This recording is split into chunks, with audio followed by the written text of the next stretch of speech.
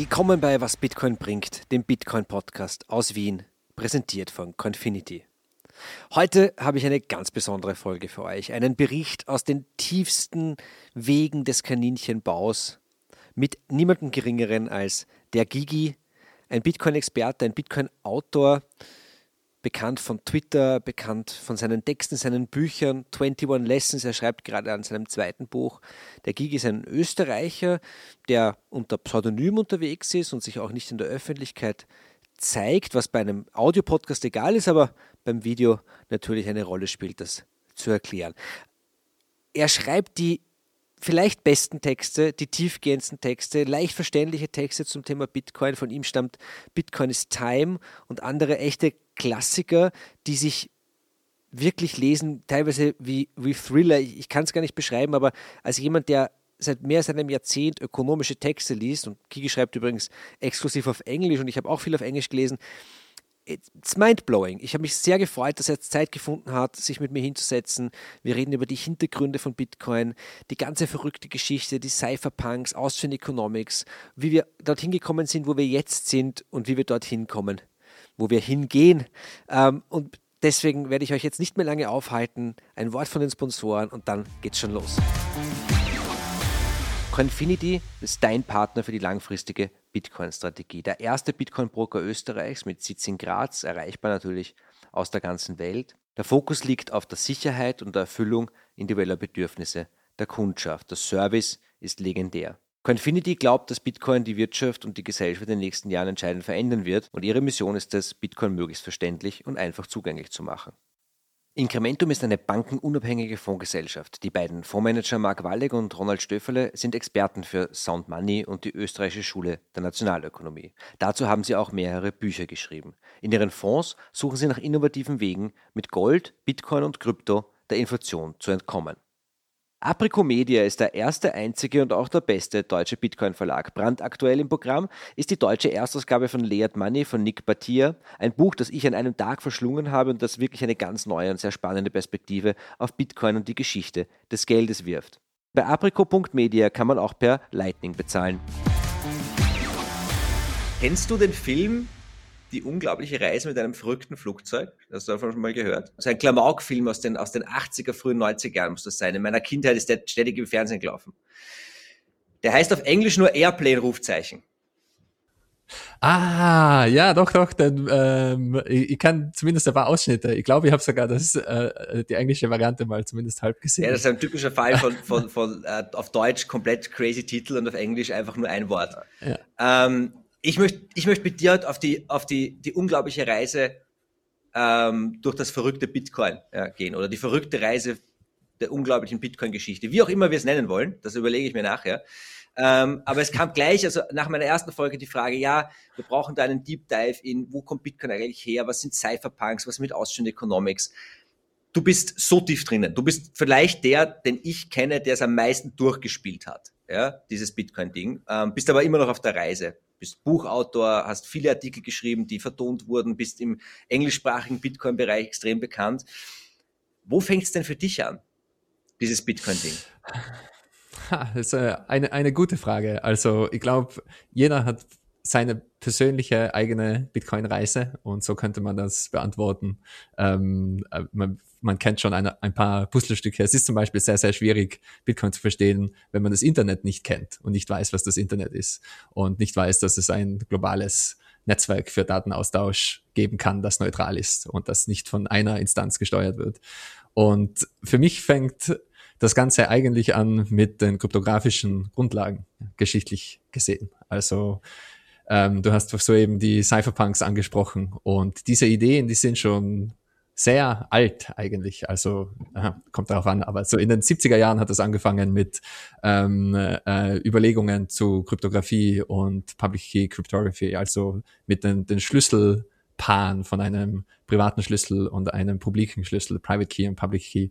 Und da haben sich die ersten Leute überlegt, was man mit diesen Konstrukten, mit diesen mathematischen Konstrukten alles bauen könnte. Und da kamen die ersten Ideen von einem digitalen Cache auf, also von einem System, das einem erlaubt, in einer Netzwerkumgebung, heutzutage würden wir sagen, im Internet, dir einen Cash-Geldschein in die Hand zu drücken, so dass das auch im Internet funktioniert.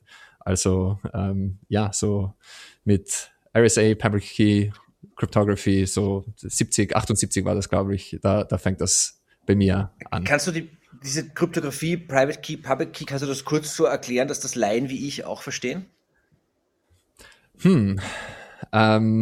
Es ist nicht ganz so einfach, einem kompletten Laien das zu erklären, weil es gibt kaum Dinge, wir kennen das aus der physikalischen Welt so nicht. Es werden da gern die Analogien verwendet von Schlüsseln und Schlössern, deswegen nennt man das auch Public Key und Private Key und so weiter, also Privatschlüssel. Aber diese Analogien sind immer imperfekt, also man muss das immer mit Vorsicht genießen, wenn man da von Schlüsseln spricht, weil die Schlüssel, jeder, der Bitcoin schon mal verwendet hat, der weiß, dein Schlüssel sind 12 Wörter oder 24 Wörter. Also es ist nur Information, es ist nur eine Zahl. Und man kann das so erklären, um bei der Analogie zu bleiben von Schlüsseln und Schlössern. Stell dir vor, du hast ein Schloss und das kann nicht geknackt werden. Du kannst da nicht mit einer Zange oder einer Kreissäge oder einem Schweißgerät ran und das knacken, weil das ist ein mathematisches Schloss. Und du hast einen Schlüssel, der sperrt das Schloss zu und einen anderen Schlüssel, der sperrt das Schloss auf. Und diese Schlüssel, die sind mathematisch verknüpft. Also das sind so die Grundbausteine für Public Key Cryptography. Das Schöne daran ist dann, ich kann in meiner Wohnung im Geheimen, ohne dass irgendjemand das mitbekommt, so ein Schlüsselpaar erstellen und habe dann meinen privaten Schlüssel und mit dem sperre ich das Schloss zu und den publiken Schlüssel, den kann ich dann kann ich in die Welt hinaus posaunen, dann kann ich dir in der Post schicken und dann schicke ich dir diese Kiste, die verschlossen ist, mit diesem Zauberschloss und du kannst die mit dem publiken Schlüssel dann wieder aufsperren. Und Bitcoin verwendet genau diese Tricks, nur es geht da nicht um Verschlüsselung an sich, sondern es geht da um einen Nebeneffekt dieser mathematischen Verschlüsselung und das sind digitale Signaturen und Bitcoin verwendet eben diese digitalen Signaturen, das kann man sich eben vorstellen, deswegen heißt es auch wie Signaturen, wie eine echte Signatur, wie eine echte Unterschrift. Und nur dadurch, dass das alles auf mathematischen Funktionen aufbaut, ist die eben fälschungssicher. Also Unterschriften kann man fälschen, Unterschriften kann man kopieren, digitale Unterschriften kann man nicht fälschen und digitale Unterschriften kann man nicht kopieren. Das heißt, wenn ich eine Nachricht digital signiere, dann kannst du zu 100%iger Sicherheit sagen, die kommt von mir, die hat niemand verändert, da war niemand irgendwie ein böser Postler in der Mitte, der da irgendwie die Nachricht noch geändert hat und die Unterschrift rausgeschnitten hat oder kopiert hat oder verändert hat. Und das sind so die Grundbausteine und die Analogien, die normalerweise verwendet werden, um diese Grundbausteine zu erklären. Es klingt fast so, als wäre dieses Kryptographie-Ding im Alltag, im Internet, in der digitalen Welt verdammt wichtig. Ja, absolut. Also unsere ganze moderne Infrastruktur baut auf diesen Bausteinen auf. Und man kennt das, jeder, der im Internet ist, der kennt das in seinem Browser. Da ist ein kleines grünes Schloss oder ein graues Schloss oder ein weißes Schloss. Das hat über die Jahre seine Farbe verändert. Und das sind diese Zertifikate und diese Dinge, die dort ausgetauscht werden und diese verschlüsselten Verbindungen, die aufgebaut werden, die verwenden genau diese Bausteine. Und das sind eben diese Bausteine der Kryptographie. Wie sind wir dorthin gekommen und was haben die sogenannten Cypherpunks damit zu tun? Wenn die dann in den 70er, 80er Jahren angefangen haben, sich mit diesen Themen zu beschäftigen, dann ist es ein weiter Weg jetzt mal zu Bitcoin. Was haben sie vorher gemacht? Ja, also die haben sich eben ganz intensiv mit der Möglichkeit dieser mathematischen Tricks auseinandergesetzt. Es geht so weit zurück, es geht eigentlich noch viel weiter zurück, man kennt vielleicht den Namen Ada Lovelace, es gibt auch eine Programmiersprache, die nennt sich Ada, die ist nach dieser Frau benannt und das war zu einer Zeit, da gab es noch gar keine Computer. Da wurden Computer noch nicht gebaut. Die ersten Computer wurden im Zweiten Weltkrieg gebaut, Alan Turing, sehr bekannt, deswegen spricht man auch von allgemeinen Computern, das sind Turing-Maschinen. Und die Grundlagen waren immer mathematischer Natur. Das heißt, man hat sehr, sehr früh erkannt, dass wenn man es jemals schaffen sollte, so eine Maschine zu bauen, die automatisch rechnet, diese Maschinen, die sind ganz, ganz einfach gestrickt. Man müsste nur also es ist so ähnlich wie ein Abakus, wie ein Rechenschieber. Und wenn man das nur groß genug macht, dann passieren auf einmal ganz merkwürdige Dinge. Also da sprach man dann schon, man kann quasi jede Information in Computern abbilden und Computer können dann Musik produzieren und Computer können Gedichte verfassen und Computer können eben quasi äh, grob anfangen zu denken sozusagen. Also da ging es in früheren Zeiten ging es auch sehr viel um Schachspielen und solche Dinge. Und die Cypherpunks und die Mathematiker, die sich mit diesen Dingen sehr früh beschäftigt haben, die erkannten sehr, sehr früh die Implikationen von also falls das funktionieren sollte, falls man solche Computer bauen könnte, dann wird auch das und das und das passieren. Und einer der größten Durchbrüche war eben Anfang der 70er Jahre mit diesem Public Key Cryptography Systemen, als man mathematisch zeigen konnte, dass aus welchem Grund auch immer, es gibt mathematische Operationen, die sind nicht knackbar, sagen wir mal. Also es ist sozusagen, man kann sich das vielleicht vorstellen, wie eine Nadel im Heuhaufen zu finden. Wenn man einen groß genugen Heuhaufen hat, dann ist es sehr, sehr schwierig, diese Nadel zu finden. Und man kann diese Eigenschaft der Mathematik ausnützen, um Computersysteme zu bauen, die gewisse Sicherheiten garantieren können. Und eben das sind die Dinge, die ausgenutzt werden, wenn Kryptografen und Informatiker von starker Kryptographie sprechen. Das heißt, es ist deshalb so neuartig, weil normalerweise in der physikalischen Welt, wenn du eine Panzertür hast, wenn du eine Kiste hast, die du zuschmeißt, wenn die amerikanische Armee kommt, die bringt diese Panzertüre auf, die bringt diese Kiste auf. Du brauchst nur genügend Kraft, du brauchst nur genügend Gewalt, dann kannst du jedes Schloss sprengen, jede Kette sprengen, jedes Schloss wieder aufbrechen. Und in der Welt der Mathematik ist das allerdings anders. Keine Kraft der Welt kann starke Kryptographie umgehen. Und wie gesagt, das sind eben genau die Bausteine, auf die auch Bitcoin aufbaut. Jetzt hast du erwähnt, das amerikanische Militär ist ein gutes Beispiel. Die haben ja versucht, quasi diese Kryptographie-Technologie quasi der Allgemeinheit vorzuenthalten, oder? Ja, das war ein großer Kampf und zu einem gewissen Grad passiert dieser Kampf noch heutzutage. Jetzt in der Bitcoin-Welt spricht man eben von Self-Hosted Wallets und diesen ganzen bürokratischen Bezeichnungen für Zahlen. Und als diese starke Kryptographie eben entwickelt wurde und als diese Mathematiker und diese Cypherpunks an diesen kryptografischen Werkzeugen gearbeitet haben, da wurde dem amerikanischen Militär sehr schnell bewusst, dass das ein ganz mächtiges Werkzeug ist. Und diese kryptografischen Primitive und diese Algorithmen wurden als quasi Kriegswaffe klassifiziert. Und man durfte diese Software nicht verwenden, man durfte diese mathematischen Konstrukte nicht als Zivilperson anwenden. Und da das alles nur mathematische Operationen sind und da das alles nur Information ist, haben die Cypherpunks auf alter Hacker-Manier gezeigt, wie sinnlos das ist, das Probieren zu verbieten. Und die haben diese Algorithmen, also RSA war einer dieser Algorithmen, in Bücher verfasst. Also man nimmt einfach diesen Programmcode und man schreibt ihn etwas um und man druckt ihn aus als ein Buch und somit in Amerika kommt man dann sofort in einen Konflikt der Grundrechte, denn das Recht auf freie Meinungsäußerung und das Recht auf eine freie Presse erlaubt es nicht, auch wenn dein Buch religiöser Natur ist, oder es ist egal, was für ein Buch das ist, es ist dir immer gestattet, es muss dir immer frei sein, dieses Buch zu drucken, zu verkaufen, zu vervielfältigen zu können.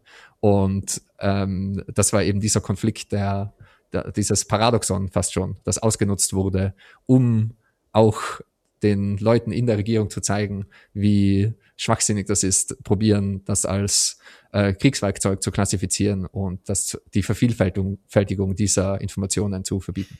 Das heißt, funktioniert? Das heißt, die sogenannten Cypherpunks, die immer noch eine anonyme Masse eigentlich sind von Leuten. Es gibt ein paar, die man kennt, aber die meisten kennt man nicht, weil es ihnen ihre Privatsphäre wichtig ist, haben tatsächlich gewonnen, diesen Krieg, diesen Cyber-Crypto-War.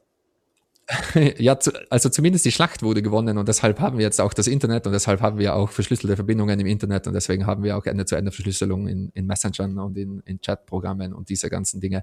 Also die haben da diese Schlacht sozusagen gewonnen, aber der Krieg geht meiner Meinung nach natürlich weiter. Also es geht jetzt auch darum, um zurückzukommen zu Bitcoin. Es ist relativ schwer für einen Laien zu verstehen, was Bitcoin ist oder wo Bitcoin ist oder wie Bitcoin funktioniert. Und mehr oder weniger, man kann sich das so vorstellen, Bitcoin ist einfach, dein Zugang zu deinem Bitcoin ist einfach nur eine große Zahl. Und diese große Zahl kannst du selbst erzeugen. Das Wichtige an dieser Zahl ist nur, dass sie zufällig ist. Aber du kannst dich in deiner Toilette mit 2 Würfeln einsperren und kannst dir eine Bitcoin-Adresse erzeugen, ohne Probleme. Ich meine, das dauert etwas, man muss wissen, was man tut, aber da gibt's Tutorials und da gibt's Anleitungen, wie das funktioniert. Und du kannst deinen Private Key in deiner Toilette mit 2 Würfeln erzeugen, ohne Problem. Das geht in kürzester Zeit. Und wenn es eben darum geht, jetzt auch in Europa, generell weltweit, verschiedene Politiker probieren, Gesetze zu verabschieden, die genau das verbieten wollen. Man darf selbst seine eigenen Bitcoin nicht halten. Und man darf keine sogenannten Self-Hosted Wallets betreiben, was auch immer das heißen mag. Die wissen eben einfach nicht, wie Bitcoin funktioniert und was Bitcoin ist. Und meiner Meinung nach, es werden da noch weitere Schlachten auf uns zukommen. Also die Absurdität, die wird auf jeden Fall weitergehen, weil das jetzige System ist nicht kompatibel mit Bitcoin. Man kann Bitcoin nicht so einfach kontrollieren wie das jetzige Bankensystem und das jetzige Geldsystem. Und dieser Reibungspunkt, der wird zu weiteren Konflikten führen, meiner Meinung nach. Dein Argument ist ja, glaube ich, Bitcoin ist so wie die anderen Dinge, die vor ihm kamen in der Kryptographie, tatsächlich freie Meinungsäußerung, oder? Das ist, deswegen sagst du auch, man darf es eigentlich nicht, man kann es eigentlich nicht verbieten. Ja, genau. Also man könnte mit Bitcoin genau das Gleiche machen, als die Cypherpunks ich glaube in den 90er Jahren war das dann, mit RSA gemacht haben. Man könnte den Bitcoin-Algorithmus, wenn man so will, ausdrucken, in ein Buch verfassen. Das gilt auch für Meinen, das gilt für mehrere Aspekte von Bitcoin. Man könnte sich an einen Tisch setzen und eben quasi das Bitcoin-Spiel durchspielen mit Zettel und Papier. Es ist nur Mathematik. Es ist sehr, sehr ineffizient und man muss zum Beispiel, um einen Bitcoin-Block zu meinen, man muss schneller sein als 10 Minuten. Also es ist so die Durchschnittszeit, die es zu schlagen gilt. Und es ist sehr unrealistisch. Aber im Prinzip funktioniert das. Man kann sich hinsetzen und man kann zum Beispiel einen Bitcoin-Fork erstellen, der sehr, sehr niedrige Hashrate hat und kann das händisch durchrechnen und kann das händisch meinen mit einer längeren Blockzeit. Und das ist auch ein gültiges Bitcoin-System und hat ganz ähnliche Eigenschaften. Wir verwenden nur Computer, um diese mathematischen Schritte schneller durchführen zu können, um es effizienter zu machen. Aber Bitcoin macht nichts Geheimes und macht nichts Komisches. Es ist nur Mathematik und Austausch von Nachrichten. Und diese Nachrichten sind nicht verschlüsselt. Und deshalb beziehe ich mich sehr oft auf diese Grundbausteine und auf die Tatsache, dass es freie Meinungsäußerung ist. Du könntest die Nachrichten, die das Bitcoin-Netzwerk verschickt, wenn ich dir Bitcoin schicke, dann was technisch passiert ist, ich erstelle eine Transaktion und ich posaune die hinaus an das Bitcoin-Netzwerk in die Welt quasi. Und diese Transaktion, das ist nur Information und das ist nicht verschlüsselte Information, das ist Klartext-Information mit einer Signatur. Und diese Information die kann man darstellen als QR-Code, die kann man darstellen als Bild, die kann man darstellen als eine Serie von Emojis, die kann man darstellen in einem Binärformat. Das ist nur Information. Man könnte sie auch ausdrucken. Wenn ich schnell genug bin, drucke ich das Ding aus und schick's dir als Buch. Und das sind eben diese Grundprinzipien, auf die Bitcoin aufbaut, die sind inkompatibel mit einem Verbot. Weil wenn man Bitcoin verbieten würde, dann würde man automatisch auch die freie Meinungsäußerung verbieten und auch die Mathematik. Und das ist meiner Meinung nach nicht eine Gesellschaft, in der ich leben will. Das ist auch eine Gesellschaft, in der ich nicht leben möchte. Und ich glaube, wir sehen derzeit sehr gut, wie quasi die Kontrolle im klassischen Bankensystem immer enger wird. Schon bevor jetzt irgendwelche Bankaccounts gefrozen werden, gefreezed werden, EML, KYC. Jeder Banker wird dir erklären, in Wahrheit braucht sie nicht mehr, es braucht nur noch Juristen und Compliance und das ist alles wahnsinnig mühsam. Also ich sehe in Bitcoin auch ein bisschen eine Antwort des Marktes auch auf diese Strangulierung der wirtschaftlichen Tätigkeit. Ja, absolut. Und es ist auch, man muss sich auch fragen, warum braucht es diese Compliance und warum braucht es zum Beispiel diese eindeutige Identität? Die historisch brauchte brauchte man das nicht. Entweder man hat eine Goldmünze oder man hat sie nicht. Entweder man hat Geldscheine oder man hat sie nicht. Es gibt einen Grund, warum Geld anonym ist und warum Geld auch kein Gedächtnis haben sollte. Und ich glaube, warum diese Compliance-Maßnahmen gesetzt werden und warum Identität in unserem jetzigen Bank- und Finanzsystem so wichtig ist, weil alles auf Kredit aufbaut. Und Kredit geht einher mit Identität. Du musst immer wissen, dass dein Kredit zurückgezahlt wird. Und das sind so die zwei Seiten des Geldes, die zwei Seiten des Basisgeldes sind quasi Geld im deutschen Sprachgebrauch, Geld kommt von jetzt gilt's. Du hast eine Liste, wer wem was schuldet, und wenn eine Geldtransaktion stattfindet, dann gilt es, dann gilt diese Schuld als beglichen. Und das ist meiner Meinung nach das Grundproblem und auch das Grundproblem, warum Leute Bitcoin nicht verstehen, ist, weil sie Geld nicht verstehen. Und die andere Kehrseite von Geld, welche Schulden begleicht, sind die Schulden selbst. Und unser jetziges Finanzsystem und unser jetziges Geldsystem baut nur auf Schulden auf. Seit 1971 gibt es kein Geld mehr im Sinne von, so, jetzt haben wir diese Geldüberweisung gemacht und jetzt gilt's. Weil seit 1971 sind wir vom Goldstandard weg und seitdem ist alles rein auf Schulden basiert und jeder Geldschein ist ein Schuldschein. Und somit kommt auch die ganze Compliance in Identität und diese ganze Sachen ins Spiel. Weil du erzeugst Geld durch diese Ausstellung dieser Schuldscheine und du musst auch wissen, wem du dieses Geld gibst, weil derjenige, der muss diese Schulden über längere Zeit dann begleichen mit neuem Geld, das wieder auf Schulden basiert. Also das Kartenhaus ist das jetzige Finanzsystem und das Schneeballsystem ist das jetzige Finanzsystem und nicht Bitcoin. I agree. Das heißt, aber das Argument ist sehr gut. Das heißt, was du sagst, ist, dass die politische Kontrolle, die heute möglich und teilweise auch unter Anführungszeichen notwendig ist in unserem Finanzsystem, ist eigentlich nur sozusagen Second-Order-Effekt. Es ist die Zuweisung eines konkreten Namens zu einem Konto ist eigentlich eine Folge, ein Incentive, das notwendig ist, um unser System am Laufen zu halten. Weil das Geld politisch ist. Das Geld ist nicht physikalisch. Geld, historisch gesehen, war Geld immer physikalisch. Gold und Silber. Oder Muscheln oder seltene Knochen oder Kühe oder Salz. Und die Physik hat sich darum gekümmert, dass das Geld sicher ist und nicht verschwindet, sich nicht in Luft auflöst und nicht vermehrt werden kann.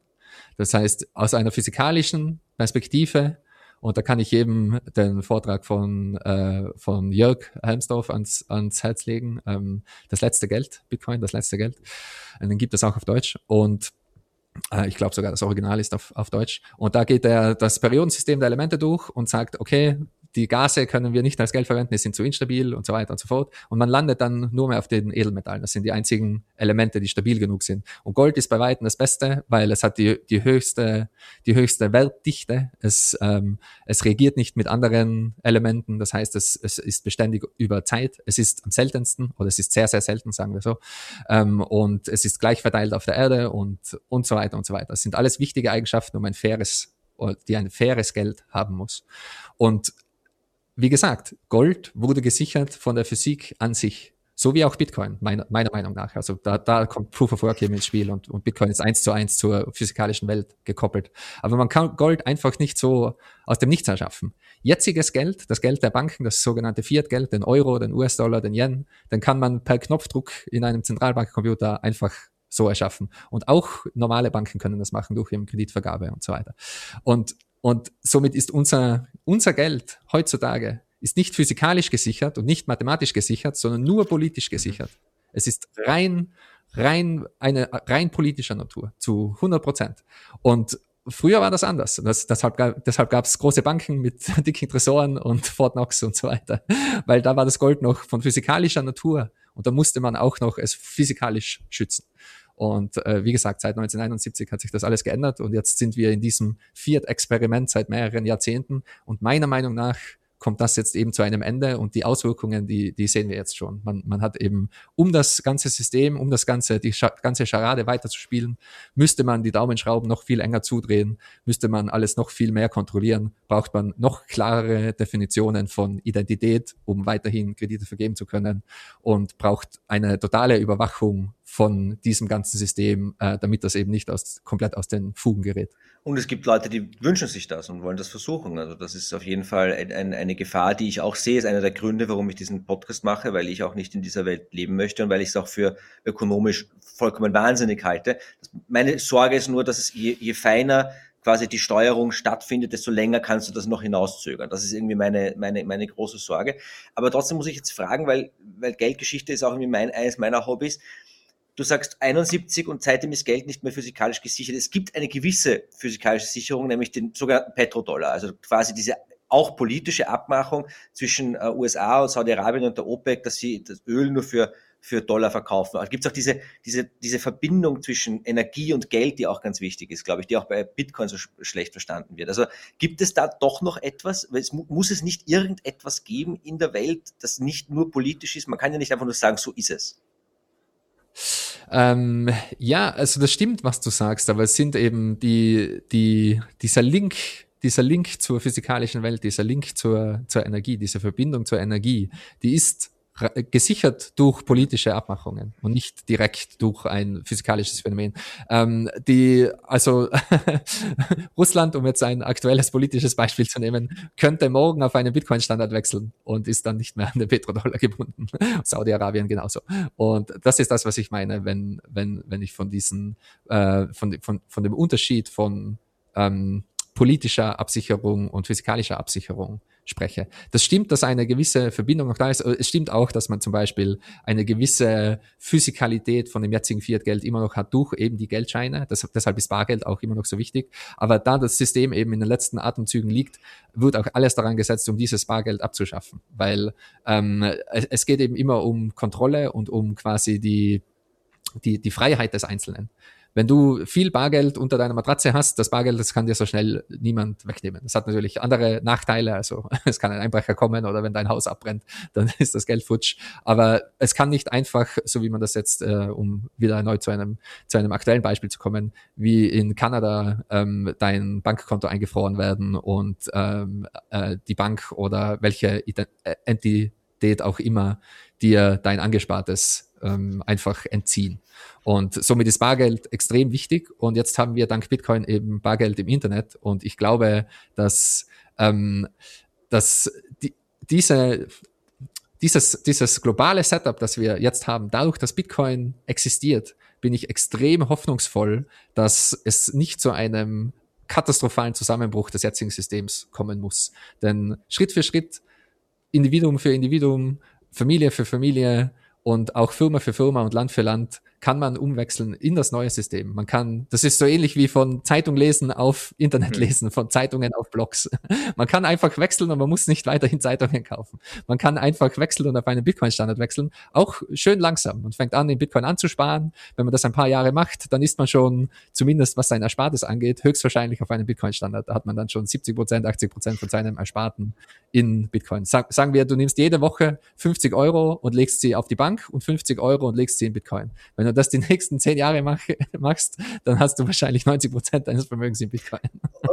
Und so wird das meiner Meinung nach weitergehen. Und das ist auch der Grund, warum die Bitcoiner so ein Optimistic Bunch sind, oder? Das kenne ich auch sonst nirgends. Überall ist Untergang, Doom and Gloom, alles ist furchtbar. Und plötzlich kommst du in einen Raum voller Bitcoiner, alle sind gut drauf und denken sich, die Zukunft ist rosig. Das ist ansteckend auch. Ja, absolut. Also ich glaube, viele Libertäre und auch viele Goldbugs und viele andere viele andere Gruppen, die sich mit diesen Problemen beschäftigen, die erkennen die Probleme des Systems und haben aber keinen Ausweg. Es gibt keine Lösung. Oder egal wen man wählt, egal wie man seine Konsumentscheidungen ändert, egal ob man jetzt recycelt oder nicht, das wird alles nichts nützen. Das System wird in sich zusammenbrechen und ich glaube, die Leute, die sich intensiv genug mit diesen Systemfragen und mit diesen monetären Fragen auseinandersetzen, die verstehen das auch und fallen dann oft in eine tiefe Hoffnungslosigkeit und Depression. Und in Bitcoin ist das deswegen anders, weil weil einfach die Zukunft, man kann sich auf Bitcoin verlassen und somit kann man sich auch auf die Zukunft verlassen. Ich verwette mein Leben drauf, dass Bitcoin für mich in 10 Jahren noch da ist. Ich bin mir bei einem Staat oder bei einer Bank oder bei anderen größeren Konstrukten, da bin ich mir nicht so sicher. Bei Bitcoin bin ich mir sicher, denn Bitcoin kann man von Grund auf, von diesen kryptografischen Primitiven, die wir am Anfang besprochen haben, man kann Bitcoin von Grund auf verstehen. Es ist nicht einfach, aber man kann durchaus verstehen, wie Bitcoin funktioniert und warum es so resilient ist. Das geht fürs Internet auch. Man kann das Internet auch verstehen und auch verstehen, warum das Internet so resilient ist. Das Internet ist kein magisches Ding. Es sind Verbindungen zwischen Computern. Wenn man 2, 3, 4 Computer zu Hause hat, dann kann man sich selbst ein kleines Internet bauen und das analysieren und das verstehen. Das Stromnetzwerk ist auch ein gutes Beispiel. Strom ist nichts Magisches. Du kannst selbst in deiner Garage Strom erzeugen mit einem Kupferdraht und Magneten und so weiter. Und deshalb, ich erwähne das alles nur, weil die Leute glauben immer, das sind so magische Dinge. Und was ist, wenn der Strom ausgeht? Was ist, wenn das Stromnetzwerk zusammenbricht? Na, dann wirft einen Dieselgenerator an. Strom ist nichts Magisches. Strom kannst du verstehen und erzeugen. Das Internet genau gleich. Was passiert, wenn die Regierung das Internet abschaltet? Das Internet ist nicht ein monolithisches Ding, das man abschalten kann. Das Internet sind verbundene Computer. Wenn du immer noch Computer hast und sagen wir, du hast eine Satellitenverbindung oder eine andere Möglichkeit, dich zum nächsten Haus zu verbinden, zu anderen Leuten zu verbinden, dann kannst du selbst wieder das Internet aufbauen. Das sind nur unterliegende Protokolle, die quasi die definieren, wie Computer miteinander sprechen. Und das ist alles. Das ist so, als würde man sagen, was ist, wenn die Regierung die englische Sprache abschaltet? Was ist, wenn man die englische Sprache verbietet? Ich kann immer noch mit dir sprechen auf Englisch und wir können auch auf Deutsch sprechen. Ja, es wäre für mich gut für meinen deutschen Podcast, nicht, wenn die englische Sprache abschaltet. Wir müssen alle Deutsch lernen, um Bitcoin-Podcasts zu hören. Du hast, aber was du vorher gesagt hast, sorry, nur einen Moment noch, nur um diesen Gedanken fertig zu führen. Ich glaube, daher kommt auch der Optimismus, denn ich bin mir sehr, sehr sicher, wie gesagt, ich würde mein Leben darauf verwetten, dass Bitcoin in einem Jahrzehnt noch für mich da ist und so funktioniert, wie es heute funktioniert.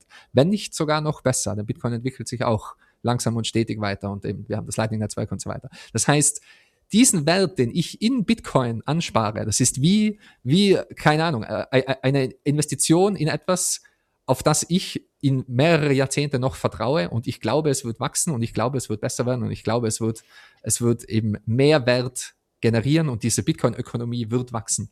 Und warum soll man da dann nicht optimistisch sein? Mir ist egal, was im anderen System passiert. Mehr oder weniger. Ich meine, mir ist das menschliche Leid, dass das alles auslöst und so weiter, nicht egal, natürlich. Aber ich persönlich und meine Familie und meine Freunde, wir können uns in das neue System retten. Und langsam, schön und leise, einfach Schritt für Schritt Bitcoin verstehen, Bitcoin verwenden, in Bitcoin ansparen und auch eben an dieser Bitcoin-Ökonomie, die sich aufbaut, teilnehmen und Bitcoin wieder ausgeben und andere Leute zu Bitcoin führen. Und ich glaube, daher kommt dieser Optimismus, das Vertrauen auf die Zukunft, weil man einfach auch verstehen kann und sich sicher sein kann, zu einem sehr, sehr hohen Grad, dass Bitcoin weiterhin funktionieren wird. Kann ich mir sicher sein, ohne die technischen Grundlagen, die wir vorher besprochen haben, zu verstehen? Du kommst aus der Ecke, du checkst das alles. Ich kann die ökonomischen Grundlagen wunderbar verstehen, zu denen kommen wir noch, aber kann man sich da irgendwie sicher sein oder muss man da einfach auf die Experten vertrauen? In Bitcoin gibt es ja den schönen Spruch, don't trust, verify. Also man sollte schon, glaube ich, zu einem gewissen Grad, soweit man kann, probieren, seine eigenen Sorgen aus dem Weg zu räumen. Also wenn man glaubt, dass Bitcoin nicht funktionieren kann, dann einfach, ich kann nur jedem ans Herz legen, sich intensiver damit auseinanderzusetzen und die gewissen Portale anzusteuern, die es sowohl im deutschsprachigen als auch im englischsprachigen Raum gibt und einfach über Bitcoin und die verschiedensten Kritikpunkte zu lesen und sich seine eigene Meinung zu bilden. Im Endeffekt würde es für den Großteil der Menschen nicht wichtig sein, wie Bitcoin funktioniert und die werden das auch nicht verstehen müssen. Niemand versteht, wie ein Auto funktioniert. Niemand versteht, wie ein Smartphone funktioniert. Jedes einzelne Detail. Niemand versteht, wie das Internet funktioniert. Und trotzdem vertrauen alle darauf und es verwenden alle. Du vertraust darauf, dass dein Auto funktioniert und es nicht einfach so auf der Autobahn explodiert. Und du vertraust auch darauf, dass dein Handy funktioniert und dass gewisse Dinge passieren, wenn du es in die Hand nimmst und einschaltest und so weiter. Und ich glaube, das wird bei Bitcoin ganz, ganz ähnlich sein. Ich glaube, es braucht nur eine kritische Masse, die quasi die Bitcoin durchaus auch auf einer tieferen Ebene verstehen und somit auch es, es den anderen Leuten vormachen, dass das nichts Gefährliches ist, dass das nichts ist, was einfach wieder weggehen kann, dass das nichts ist, was abgeschalten werden kann. Und das Vertrauen, das kommt dann einfach ganz normal mit der Und Zeit. wenn die kritische Masse da ist, dann, ich sage immer gerne, du profitierst auch von Bitcoin, wenn du es gar nicht besitzt, weil es ja einfach auch die Welt um dich herum verändert. Und du kannst morgen anfangen, Geld zu verdienen und das dann in Bitcoin zu verdienen. Es ist völlig egal, ob du 1, 100 oder 0,01 hast. Es geht nicht darum, wie viel man hat. Es geht nur darum, dass es da ist. Ja, absolut. Die Aussage gefällt mir wahnsinnig gut, denn man sieht das auch historisch. Du profitierst auch vom Internet, auch wenn du nicht online bist. Du profitierst auch vom Buchdruck, auch wenn du nicht lesen oder schreiben kannst. Historisch hat das immer gestimmt und das wird bei Bitcoin nicht anders sein. Bitcoin ist ein quasi um die englische Phrase zu verwenden, Check and Balances auf die Zentralbanken. Also die Zentralbanken können sich jetzt nicht mehr erlauben, alles zu machen, was sie wollen. Denn wir haben Bitcoin und die Leute werden zu Bitcoin wechseln und aus dem, wenn das alte System zu schnell zu krank wird, dann werden die Leute auf Bitcoin wechseln. Und das war auch beim Internet war das so ähnlich. Wenn im Internet ein Service angeboten wird, das besser ist und einfacher ist als dein lokales Service und billiger ist als dein lokales Service oder das Service, was deine Regierung anbietet, dann wechselst du auf das neue Service und wechselst du auf das neue System. Und ich glaube, dieser A-B-Test, der wird weltweit weiterhin passieren. Und für viele Individuen und auch für inzwischen eben Firmen und Staaten ist es klar, dass Bitcoin bessere Eigenschaften hat und Bitcoin die Zukunft ist. Und die haben für sich entschieden, auf lange Sicht sind wir bei Bitcoin besser aufgehoben und die wechseln dann auch ins Bitcoin-System. Und das müssen die Menschen individuell gar nicht auf einer tiefen Ebene verstehen. Man wird einfach sehen, okay, da gibt es die Bitcoiner, denen geht's besser, die sind optimistisch, die sind immer happy, die haben keine Geldsorgen, die können in andere Länder reisen und machen gewisse Dinge, die dir das Fiat-System nicht erlaubt.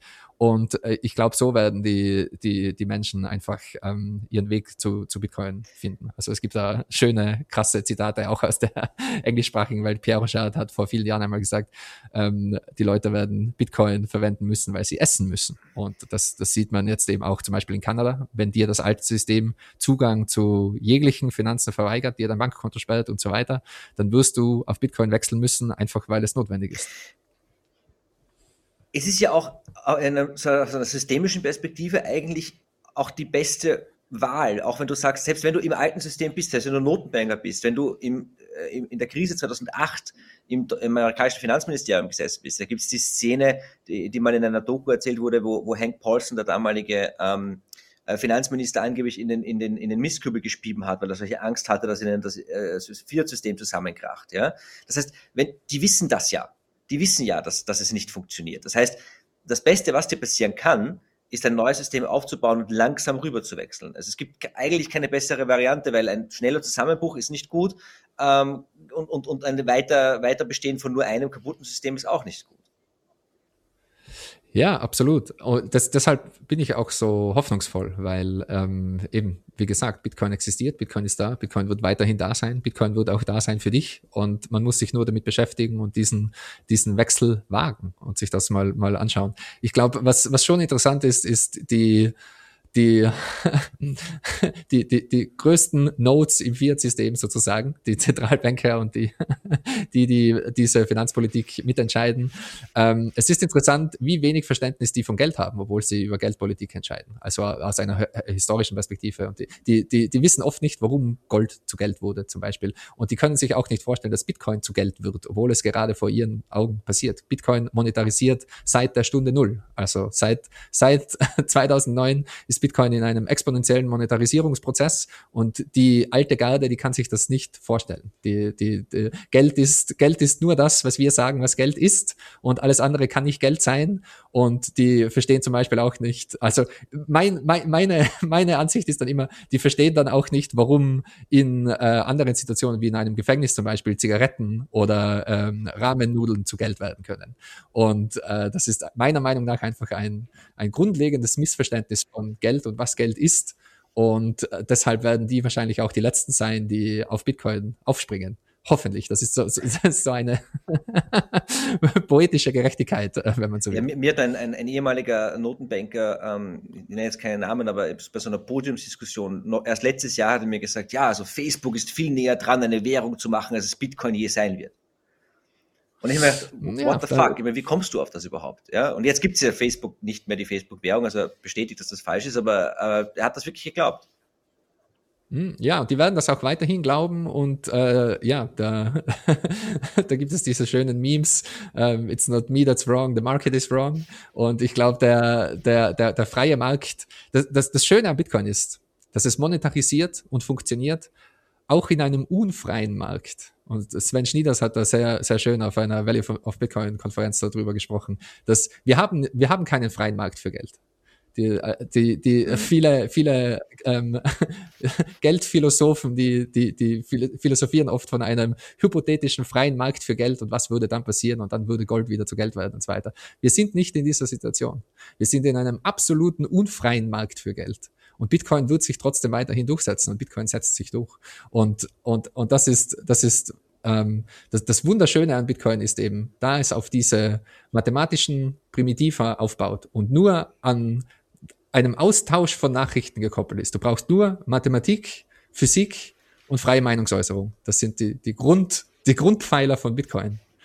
Und nur anhand von diesen entsteht ein freies Geld in einem unfreien Markt. Und ich glaube, dass die meisten Leute können mit dieser Tatsache nicht umgehen. Vor allem, je näher man am alten System ist, desto weniger kann man das glauben. Absolut. Würdest du sagen, dass wenn wir jetzt auch wieder zurückspulen zu den Cypherpunks, weil Bitcoin war ja nicht der erste Versuch. Also wir gehen das jetzt nicht durch, aber Bitcoin ist MySpace und so, das ist Unsinn. Es gab Vorläufer von Bitcoin, die gescheitert sind. Und ich habe immer den Eindruck, dass Satoshi eben der Erste war, der auch verstanden hat, der auch Geld verstanden hat. Also der diese Kombination aus Kryptographie und Economics hinbekommen hat. Würdest du das bestätigen? Ja, absolut. Also es gab einige Anläufe davor schon und die sind alle gescheitert, weil die hatten immer noch einen zentralen Aspekt, weil es ist sehr, sehr schwierig, jeden einzelnen Aspekt von einem rein digitalen Geld zu dezentralisieren, dass es keinen einzelnen Angriffspunkt mehr gibt, wo dann eben eine Regierung hergehen kann und diese Firma dann zumacht oder diesen Server abschaltet oder das ist aus einer historischen Perspektive ist das immer und immer wieder passiert. Also es gab eben schon auch Systeme, die an Gold gekoppelt waren, wo man probiert hat, Gold zu digitalisieren sozusagen. Aber und das ist auch mein Kritikpunkt an, was ich immer bezeichne als Bananen auf der Blockchain, also auch mit Supply Chains oder anderen Dingen an eine Blockchain zu koppeln.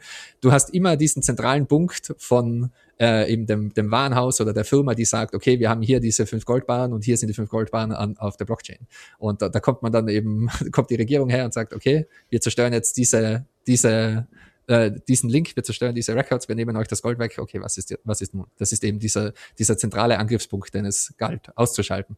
Und Satoshi war der Erste, der es wirklich geschafft hat, auch das Verteilungsproblem zu lösen. Denn wie teilt man dieses neue Geld auf? Wie gesagt, historisch gesehen hat das immer die Physik für uns erledigt.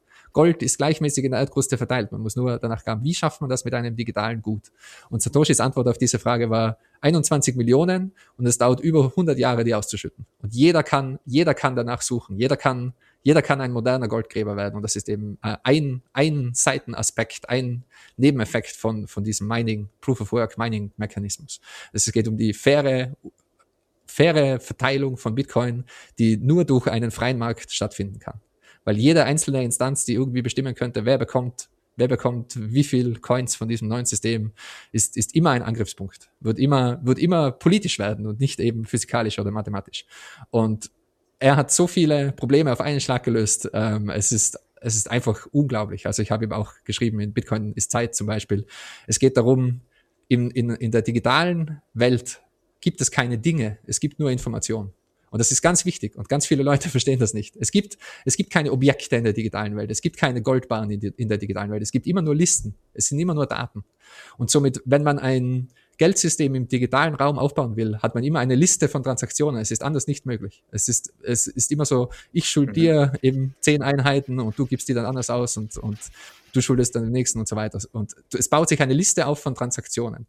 Und damit man aus dieser Liste von Transaktionen Sinn machen kann und damit man die nicht modifizieren kann, braucht es einen Zeitstrahl in der digitalen Welt. Und sowas hatten wir nicht.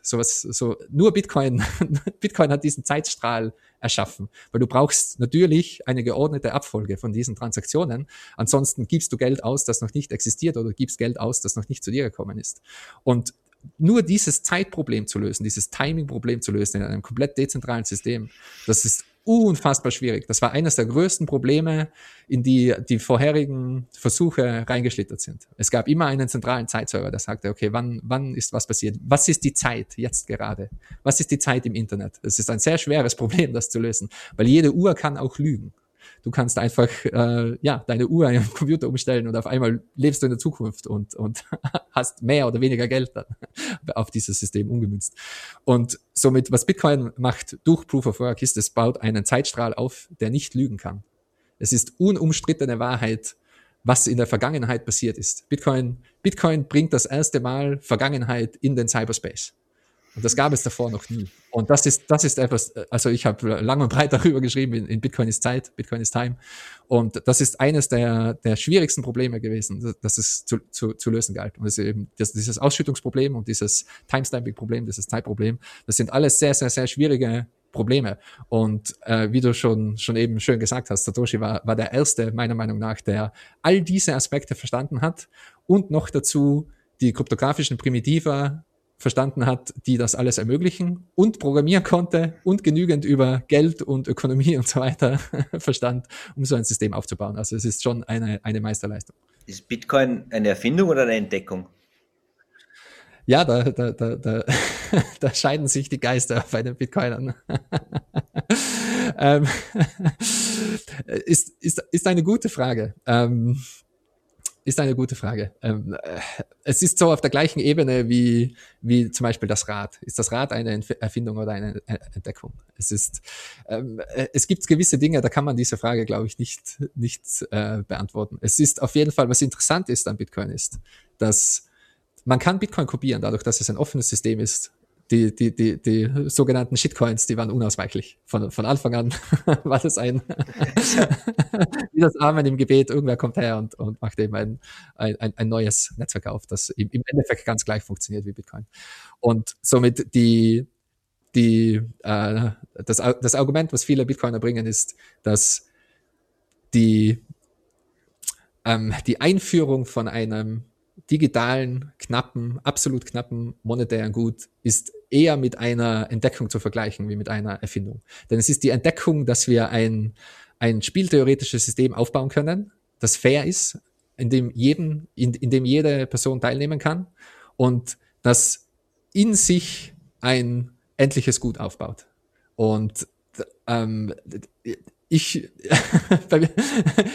kann diese Frage nicht direkt beantworten.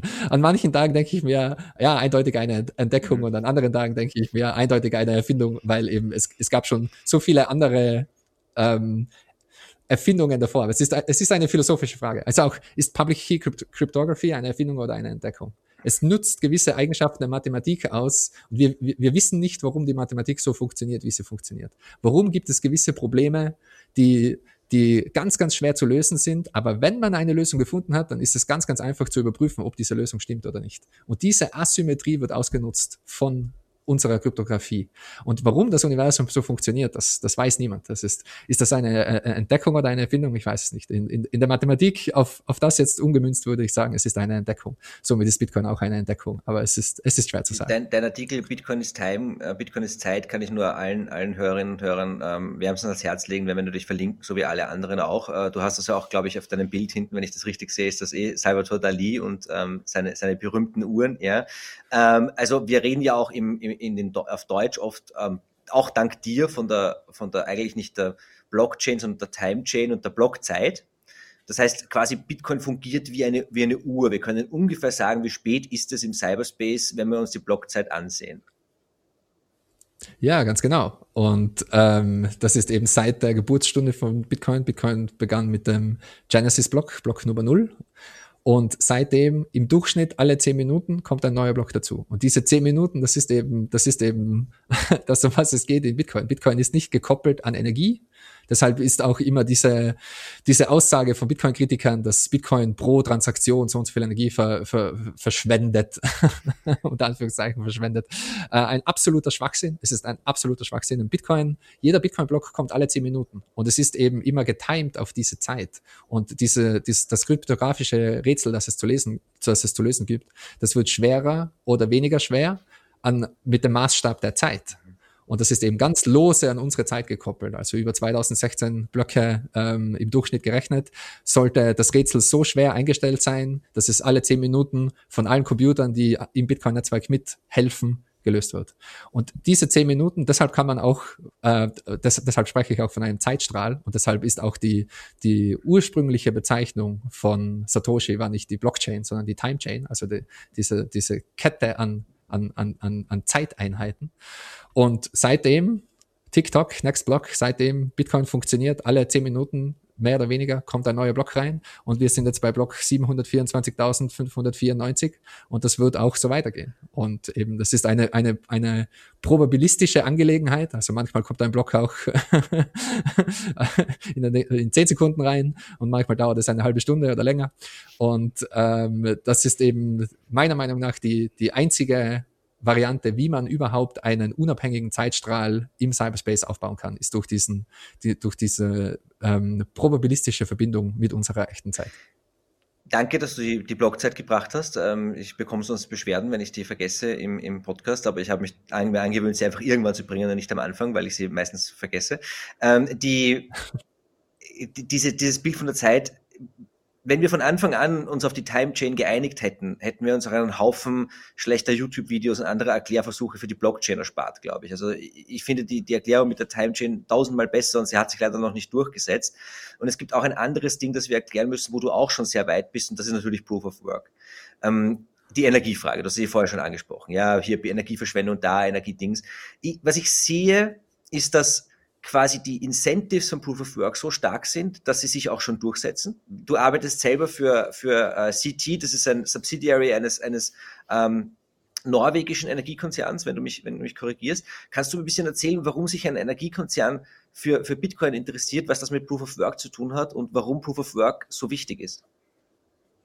Also Proof of Work ist eben nicht nur wichtig, sondern absolut essentiell. So ein System wie Bitcoin kann nur funktionieren, wenn es eine echte Verbindung zur physikalischen Realität gibt. Und diese Verbindung kann nur über so etwas wie Proof of Work stattfinden. Es gibt andere Ideen, aber im Endeffekt ist das immer Proof of Work, nur mit zusätzlichen Schritten. Also es wird oft auch, es werden andere quasi Konsensusmechanismen immer wieder mal daher fantasiert. Proof of Stake kann zum Beispiel nicht funktionieren. Da sind wir wieder bei einem politischen Konsensusmechanismus und von dem wollen wir ja weg. Das ist so, wie das jetzige System funktioniert. Das ist eben politisch geschützt und nicht physikalisch gestützt. Und Proof of Work ist deshalb eben so essentiell. Es geht auf der einen Seite um diesen Zeitstrahl, der aufgebaut werden muss. Du brauchst eine unumstrittene Wahrheit. Und die unumstrittene Wahrheit ist die Realität, ist die Physik. Wir können uns alle auf diese Dinge können wir uns einigen. Und der Link zu Bitcoin und zu Proof of Work ist eben, im digitalen Raum haben wir nur Information und die Transformation von Information. Und die Transformation von Information nennen wir Computation, das nennen wir die Berechnungen. Und wenn wir annehmen, dass Berechnungen immer Energie brauchen, und soweit wir über unser physikalisches, mathematisches Universum Bescheid wissen, ist das immer der Fall. Es gibt keinen Computer, der keine Energie braucht. Dann können wir diese Eigenschaft von unserem Universum ausnutzen, um eben digitale Information im echten Universum, in der Physik, in der Realität zu verankern. Und das ist der Knackpunkt von Bitcoin. Deshalb ist Proof of Work so essentiell. Und jetzt geht es um die Energiefrage. Ist es wert, diese Energie aufzubringen? Und meiner Meinung nach, diejenigen, die der Meinung sind, dass Bitcoin Energie verschwendet, deswegen habe ich zuvor auch gesagt, Verschwendung unter Anführungszeichen, die haben keine Ahnung von Geld, was Bitcoin überhaupt bedeutet, welche Freiheit, warum Bitcoin so notwendig ist. Man sieht das jetzt in Kanada, man sah es in Venezuela, man sieht das in der Türkei. Wenn Geld nicht mehr funktioniert, dann haben wir Weimar Deutschland. Oder eben, um ein jetziges Beispiel zu nennen, Venezuela. Der durchschnittliche Mensch in Venezuela hat, keine Ahnung, 12 Kilo verloren in einem Jahr, sowas in der Richtung. Geld ist unglaublich wichtig. Ist ein nicht politisches Geld wichtig genug, dass man Energie dafür aufwendet? Meine Antwort darauf ist ja. Die Kritiker sind der Meinung, nein, das ist nicht wichtig genug. Nur um das in Kontext zu setzen, Bitcoin verwendet weniger Energie als alle Wäschetrockner dieser Welt. Ist Wäschetrocknen wichtig genug, um Energie aufzuwenden? Oder die Kreuzfahrtschiffindustrie? Oder Weihnachtsbeleuchtung? Oder Smartphones oder Autos oder Flugzeuge oder Privatjets? Bei diesen ganzen Dingen ist sich jeder einig, das brauchen wir. Natürlich brauchen wir das. Natürlich müssen Smartphones Energie verwenden. Es geht nicht ohne Energie. Okay, was ist, wenn ein nicht politisches Geld nur mit Energieaufwand geschützt werden kann? Man kann es entweder politisch schützen oder physikalisch schützen. Bei Gold war das auch so. War es wert, Gold zu schürfen? Ist der Energieaufwand, um Gold zu schürfen, wert? Die letzten 5000 Jahre hat das die Menschheit mit Ja beantwortet. Und jetzt auf einmal kommen die Politiker her und diejenigen, die mit dem jetzigen Finanzsystem verschränkt sind und sind der Meinung, Bitcoin ist Energieverschwendung. Denn wir brauchen ja kein physikalisches Geld. Wir brauchen politisches Geld. Wir haben ja schon politisches Geld. Wir müssen ja nur ein paar Verträge und sonstige Dinge unterschreiben, ein paar Abmachungen unterschreiben und alles funktioniert wieder. Ja, ich bin da anderer Meinung. Meiner Meinung nach ist jegliche Energie, die von Bitcoin verwendet wird, gut. Es ist gut, diese Energie zu verwenden, denn es wird für etwas Nützliches angewandt, nämlich die Sicherung dieses Netzwerkes, so dass es jeder auf einer neutralen Basis verwenden kann. Und das stimmt für Leute in Venezuela, für Leute in der Türkei, für Leute in Kanada, für Leute in Deutschland, für Leute in Österreich. Jeder hat Zugang zu Bitcoin und jeder einzelne Einheit von Bitcoin hat den gleichwertigen Schutz. Und das ist wegen Proof of Work. Und das ist wegen diesem Energieverbrauch. Es ist egal, woher du kommst, wer du bist, ob du ein Mann bist oder eine Frau bist oder ein Kind bist oder ein Computer bist oder ein Hund bist. Deine Bitcoin werden vom ganzen Netzwerk geschützt, auf immer und ewig. Und das ist auch ein kumulativer Prozess. Das heißt, alles, was in der Vergangenheit gemeint wurde, das ist nicht verschwendet. Das schützt die Vergangenheit. Und alles, was jetzt gemeint wird, schützt auch die Vergangenheit mit. Das ist eben wie wie eine Pyramide quasi. Oder? Also jede einzelne Schicht wird von der darüberliegenden Schicht auch wieder geschützt und so weiter. Okay, wow. Es passiert nicht oft, dass ich ein bisschen sprachlos bin, aber ich bin sehr froh über diese Erklärung und man sieht es ja jetzt eben auch, deswegen habe ich auch City angesprochen, man sieht ja auch, also in Schweden kommt die Financial Authority und sagt, wir müssen Proof of Work verbieten, dann kommt Vattenfall und sagt, nee, ja, selbst Putin hat schon gesagt, wir haben hier Energie und kalte Luft und irgendwie wäre Bitcoin keine schlechte Idee, in Island wird gemeint, also man sieht ja schon quasi, ich würde so weit gehen zu sagen, dass dieses Proof of Work heute auch schon Teil des Immunsystems von Bitcoin ist. Also nicht nur die Plebs auf Twitter sondern tatsächlich auch die ökonomischen Incentives so stark sind. Auch in Amerika gibt es Mining-Firmen, die sind an der Börse, die zahlen Steuern, die schaffen Jobs. Wie sollen sie das dann noch großartig verbieten? Ja, absolut. Also es ist auch, Bitcoin ist schon mit den S&P 500 auf der Börse verschränkt. Also auch in Amerika, die amerikanische Regierung ist an den Aktienmarkt gebunden. Das Schlimmste, was man machen kann, ist den Aktienmarkt zu crashen. Und also Tesla hat Bitcoin auf ihrem Balance Sheet und natürlich auch MicroStrategy und viele andere auch. Und das mit dem Mining ist so eine Geschichte, denn wir haben jetzt über mehrere Dinge gesprochen, die sehr schwer sind zu begreifen, weil man einfach sich nie die Zeit nimmt und nicht die Zeit nehmen muss, das zu verstehen. Eben, wie funktioniert das Internet, wie funktioniert Computer, was ist Kryptographie, was sind diese ganzen Bausteine, was ist Geld, was ist die Geschichte des Geldes, was sind die Eigenschaften von Geld und so weiter. Was ist wirklich der Unterschied zwischen einem Geld und einem Schuldschein und einer Währung und so weiter. Und das sind alles sehr sehr interessante Aspekte und Phänomene von Bitcoin. Und das Gleiche stimmt auch mit der Energie. Niemand weiß, wie Energiegewinnung und Energienetzwerke funktionieren. Also so der Standardpolitiker und der Standardmensch, der weiß zum Beispiel nicht, dass den Strom, den du aus der Steckdose ziehst, der wurde eine Millisekunde zuvor im Kraftwerk generiert.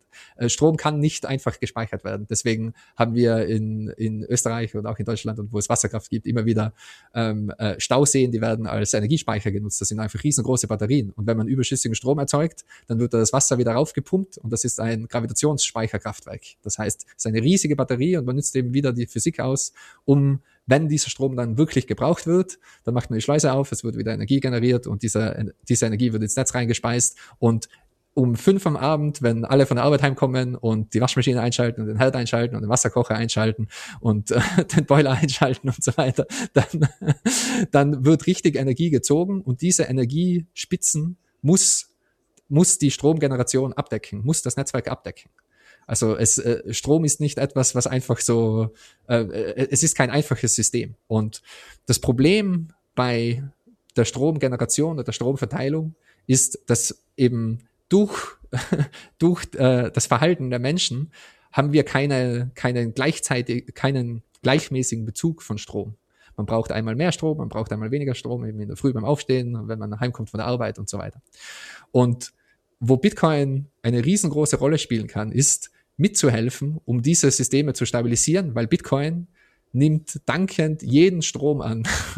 Bitcoin kauft dir immer den Strom, den du generierst, ab. Solange er günstig genug ist, wird dir das Bitcoin-Netzwerk diesen Strom abkaufen. Und ich spreche da absichtlich jetzt in einer hohen Abstraktionsebene, denn was natürlich wirklich passiert ist, dass es gewisse Firmen gibt und Leute, die eben da einen Profit schlagen wollen und die kaufen den Strom ab und betreiben Miner damit, unterstützen das Bitcoin-Netzwerk, sichern das Bitcoin-Netzwerk und eben verkaufen quasi über den Zwischenschritt von Bitcoin den Strom an das Bitcoin-Netzwerk. Und das Bitcoin-Netzwerk entlohnt die Miner in Bitcoin direkt für den Strom, für die Sicherheit, den sie zu bieten haben. Und da kommen wir eben wieder zurück auf Proof of Work. Diese Energie wird umgewandelt in eine kryptografische Wand, die das ganze Bitcoin-Netzwerk und alle Bitcoins der Vergangenheit schützt. Und das ist so eine neue, interessante Sache, denn es gab bis jetzt kaum Industrien, kaum Dinge, die dir immer überall auf der ganzen Welt jeglichen Strom abgekauft haben.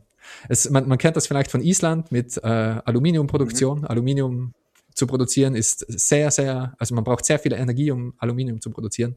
Und somit wurden die Rohstoffe nach Island transportiert. In Island durch die Thermalenergie, also es ist eine vulkanische Insel, ist der Strom quasi gratis.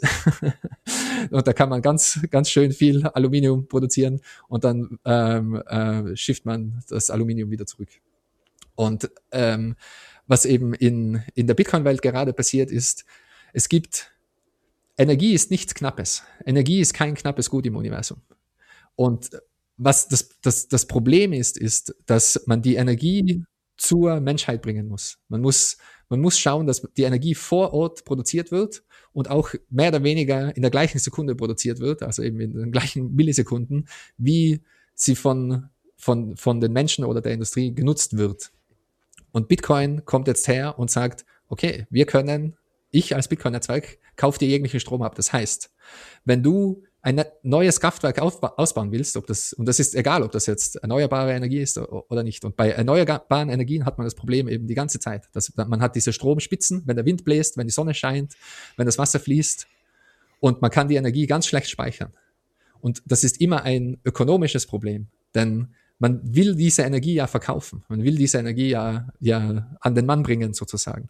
Und dann macht es oft nicht Sinn, erneuerbare Energiequellen auszubauen, weil einfach die Abnahme dieser Energie nicht stetig genug ist. Und da kommt Bitcoin ins Spiel. Da macht es auf einmal macht es Sinn, ein Kraftwerk umzubauen, auszubauen oder neu zu bauen, weil man hat die Sicherheit, und da kommen eben die Bitcoin-Miner ins Spiel. Wenn ein Bitcoin-Miner herkommt und sagt, ich nehme dir 100 Megawatt oder was auch immer ab für die nächsten 10 Jahre, dann hat man einen stetigen Abnehmer und dieser Abnehmer ist eben das Bitcoin-Netzwerk. Und das ist eben wieder so eine Sache, die meisten Menschen haben eine sehr oberflächliche Ansicht von dem ganzen Energiethema. Es hängt auch damit zusammen, Energie zu verwenden ist immer schlecht.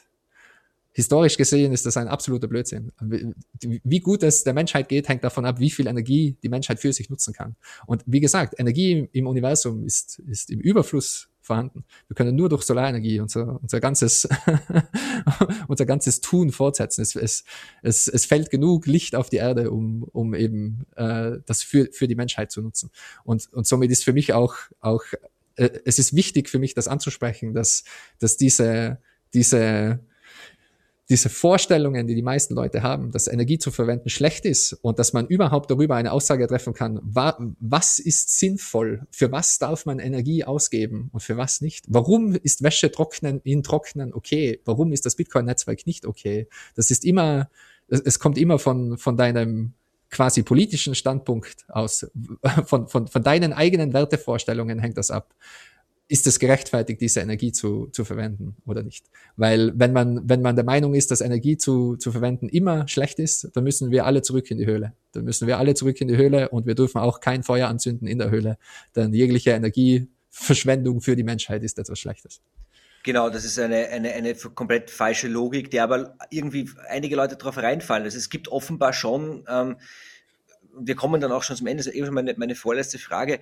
Es gibt ja oft Widerstände. Es gibt ganz, ganz harte Widerstände gegen Bitcoin, gegen Proof of Work, gegen diese ganze Idee. Aber du glaubst wirklich, dass obwohl quasi Bitcoin an den Kern der Machtstruktur in unserem Geldsystem geht und das eigentlich komplett umdreht, dass es trotzdem quasi inevitable ist, dass es nicht mehr aufzuhalten ist.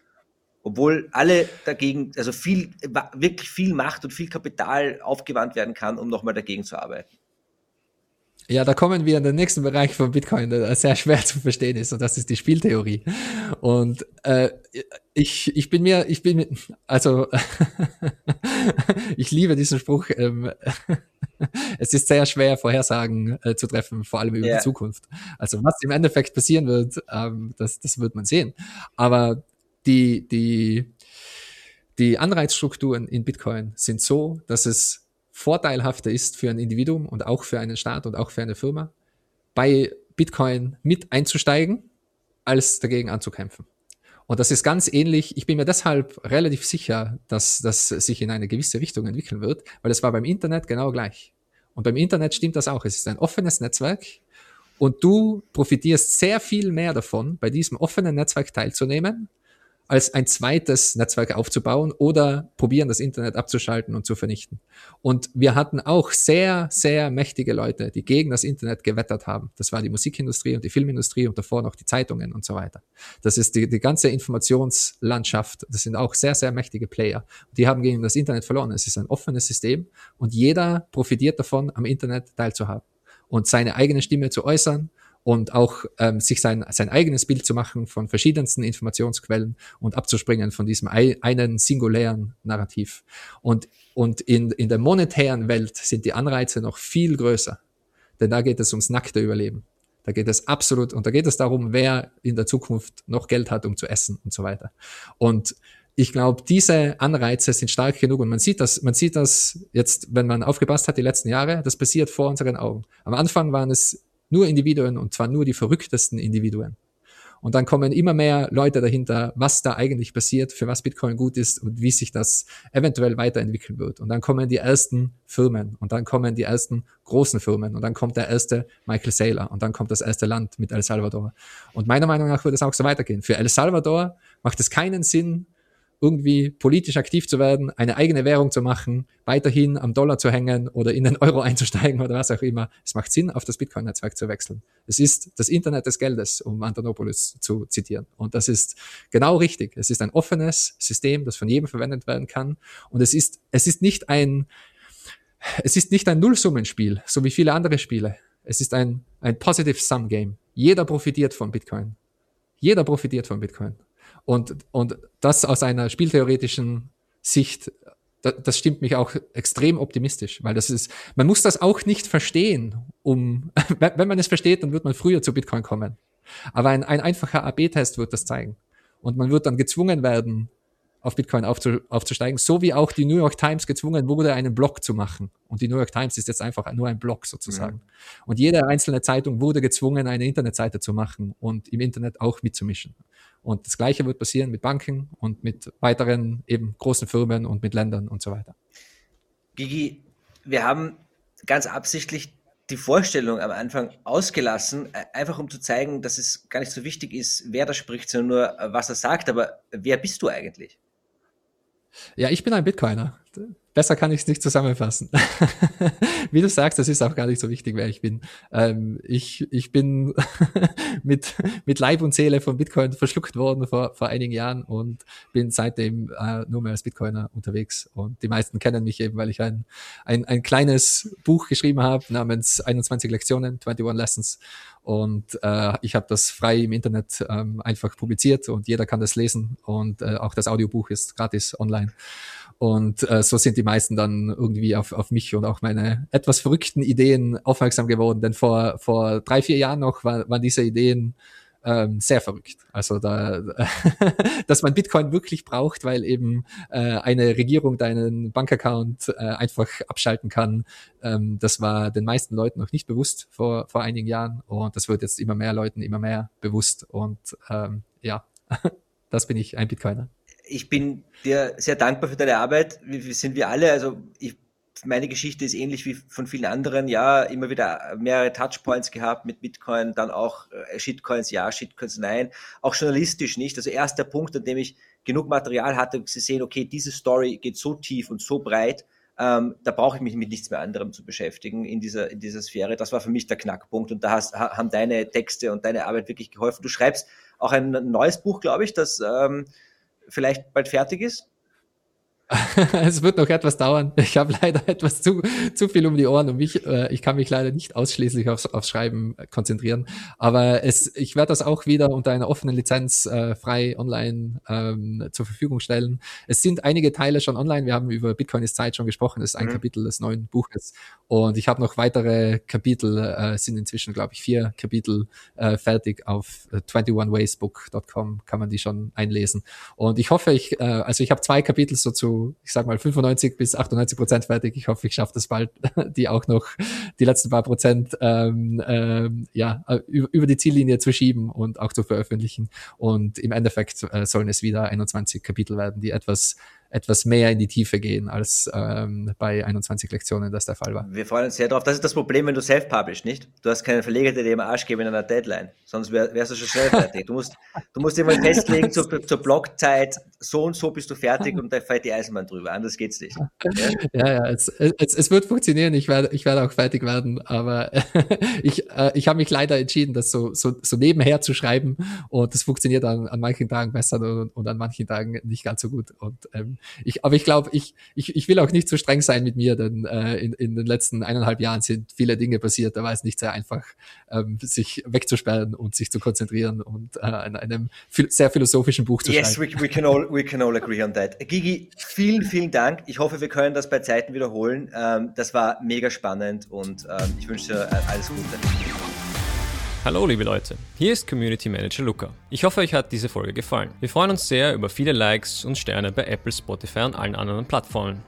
Schickt uns eure Fragen, Hinweise und kreative Beleidigungen an hallo@bitcoinbringt.com und besucht uns auf YouTube, denn jede Folge erscheint auch als Video. Liebe Grüße aus Wien.